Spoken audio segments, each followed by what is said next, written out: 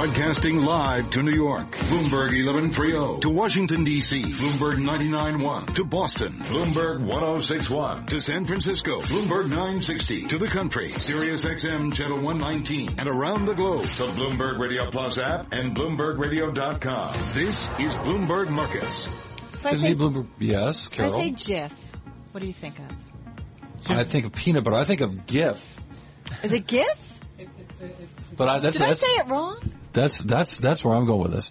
But it's one of the secrets of my tweets. I put a lot of GIFs on my tweets, and they seem to get a little more attention, a little more action as I tweet about Twitter. I look at Twitter and say what makes Twitter work when we see these numbers that are so bad today, and that's one of the secrets. 30 years, though, they've been around. How's that for something? Hey, we're going to talk a little bit more about what's going on in this world in just a moment. First up, though, top business stories and a look at trading. Here is Charlie Pellet. All right. Thank you very much, Carol Massar. Thank you, Cory. The Dow pushing higher, trading at a record, up 44 points right now, gaining 0.2%. S&P, NASDAQ, they're slumping, pulling back from yesterday's records. S&P down 8 now, a drop there of 0.3%. NASDAQ down 60, down 0.9%. We've got 28 minutes to go ahead of the closing bell. Amazon set to release results after the close of trading, and with a preview, here's Bloomberg's Jeff Bellinger. Amazon saw a big increase in the number of Prime subscribers in the second quarter, a year-over-year jump of 35% by one estimate. That likely boosted sales, and Bloomberg Intelligence says the 60% event growth on Prime Day and momentum for cloud-based services may help the company's third quarter outlook. Forecasts are for Amazon to post a profit of $1.42 a share on revenue of nearly $37.2 billion. 38 analysts have buy ratings on Amazon. The online superstore gets 5 hold ratings and a single sell rating. Jeff Bellinger, Bloomberg Radio. And we do have Amazon shares down 0.7%. Twitter plunging 14% after last night's earnings, this morning's earnings report. We do have Facebook shares trading higher now by 2.7%. S&P down 7, down 0.3%. Gold up 10.60, the ounce up 0.9%. West Texas Intermediate crude up 0.6% to 49.02 a barrel. I'm Charlie Pellet, and that's a Bloomberg Business Flash. Thank you very much, Charlie Pellet. Well, Bloomberg Markets is brought to you by National Realty Managers of New York, New Jersey, Philadelphia, and Florida. Cash flow real estate, offering safe, high-yield cash flow property units. See them at nria.net. It's all right, everybody, this is a really cool company, in fact, and if you've got a few minutes, you should check out their website. Interesting, and it's all about GIF files. Here to tell us what he thinks GIF is and why he thinks GIF is the future of marketing. It's not peanut butter? Get away. Richard Rabbat is founder and chief executive officer of Gfycat, based in Palo Alto, California, in our Bloomberg 960 studio in San Francisco. Richard, did I say your name correctly? Yes, you did. Okay. We like to get it right. It's just been a rough day, though, man. Tell us a little bit about what you're going, because it's interesting. I've been looking forward to talking to you, and just crossing Twitter was TechCrunch putting out a story about 30 years of the GIF. For those who might not be in the know, GIF files are what? So GIF files are a media file. So basically, like there's a way for people to like store images on their phones or computers. Right. And GIF files are somewhat unique. They were created about 30 years ago, as you mentioned, and they allow you to do some simple animation. So you basically loop over a few images, and that gives you a sense of time and motion. And why are they so successful? Because I read these things about how to effectively use social media, and they always talk about putting these kinds of animations, these GIF files, to work. Yeah, it's amazing. Like the format is 30 years old, but and over time people stopped using it. But with the rise of smartphones, we pick our phone from our pocket about 85 times a day these days.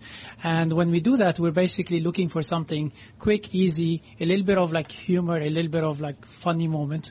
And those, and GIFs like are perfect for, conveying those kinds of, thoughts and emotions.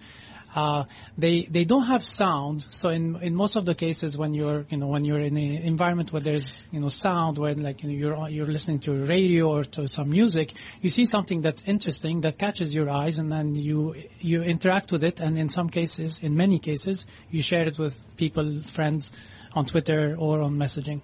You know, it's interesting too. I'm on your website and just checking out some of the videos. Cory, here's one for you. It was a guy pouring a glass of wine, but his dog was next to him and he perched this beautiful wine glass on top of the dog's head and then poured the wine into the glass. What's crazy, Richard, is... Are you going to tweet that out so everyone can see that? I think you need to. I might. I'm busy though. I want to talk to our guests. What's interesting is though, I feel like right now we've gotten to a point where we don't just want to send a text or send a link. We want to attach video to whatever we do. That's true. Like, we took typewriters, we put them on a laptop, and that was fine. But then we took the same keyboard and we put it on a phone, and it's such a bad input device. So people want to share something more lively on devices that have that allow you to do something really meaningful in terms of multimedia. And that's where GIFs are really good, because like they're something that lights up your screen with motion and colors and graphics, and that's what people like really are getting excited about. Do you think GIF's going to save Twitter? I think Twitter has many problems, and one of the big problems is they need to figure out how to cater to developers. Facebook has done an amazing job at catering to developers, and everybody was successful there.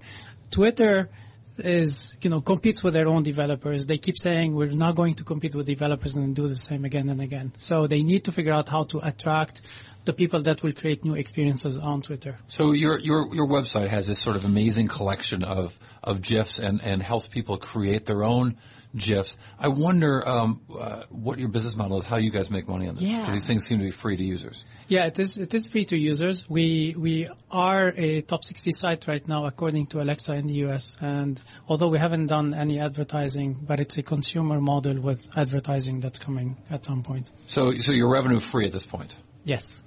That's creative. It's been done before. That usually doesn't last. Wait. You're revenue free? We have a small revenue stream from partnerships with some studios in Hollywood, but it's something that we're just exploring.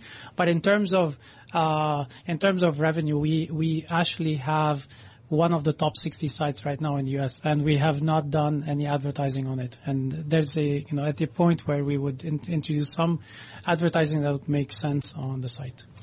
How often do you use GIFs in your communications with? I use them texting all the time, and it's hilarious. Yes, like I'm guilty of using them a lot more than the average user. Is there going to be a pay version though at some point? I don't think so. I think Don't you need to do that? Doesn't Harvard Business School saying you can have a free version, but you got to have a pay version in order for this to work? Yeah, I think for us, the audience is a consumer audience, and we're not trying to charge people for our tools. We actually have a tool for professionals called GIF Brewery, right? That we basically made free at some point. Richard, we gotta run. This is interesting, fascinating. Richard Rabbat, founder, chief executive officer of Gfycat, joining us from California. This is Nathan Hager right now, who's joining us from Washington D.C. with some world and national news headlines. Well, one of those headlines, Cory, is that Republican plans for tax reform will not include a border-adjusted tax. The tax on imports had been a centerpiece of House Speaker Paul Ryan's vision for overhauling the tax code. But in a statement from congressional and Trump administration leaders, they concede the idea does not have enough support. So what comes next? Bloomberg chief Washington correspondent Kevin Cirilli says that's where top White House strategist Steve Bannon may come in. He has suggested reportedly on raising taxes on the wealthy. That's more in line with the nationalistic populist rhetoric that we've seen inside of the Trump White House. Bannon has reportedly floated at a 44% rate for those earning more than $5 million a year. The chief executive of the Boy Scouts of America has issued an apology for President Trump's politically charged appearance at the group's national jamboree this week. Michael Serbaugh put out a statement saying it was never their intent for the event to be a venue for partisan political attacks. White House Press Secretary Sarah Sanders is defending the president. I was at that event and I saw nothing but roughly 40 to 45,000 Boy Scouts cheering the president on throughout his remarks. During that speech in West Virginia Monday, the president blasted what he called the fake media and at one point joked he would tell Health Secretary Tom Price, quote, "You're fired," if the Senate doesn't repeal Obamacare. London's Metropolitan Police say they have reasonable grounds to suspect corporate manslaughter in the deadly Grenfell Towers apartment fire last month. Global news 24 hours a day, powered by more than 2,700 journalists and analysts in more than 120 countries. I'm Nathan Hager. This is Bloomberg.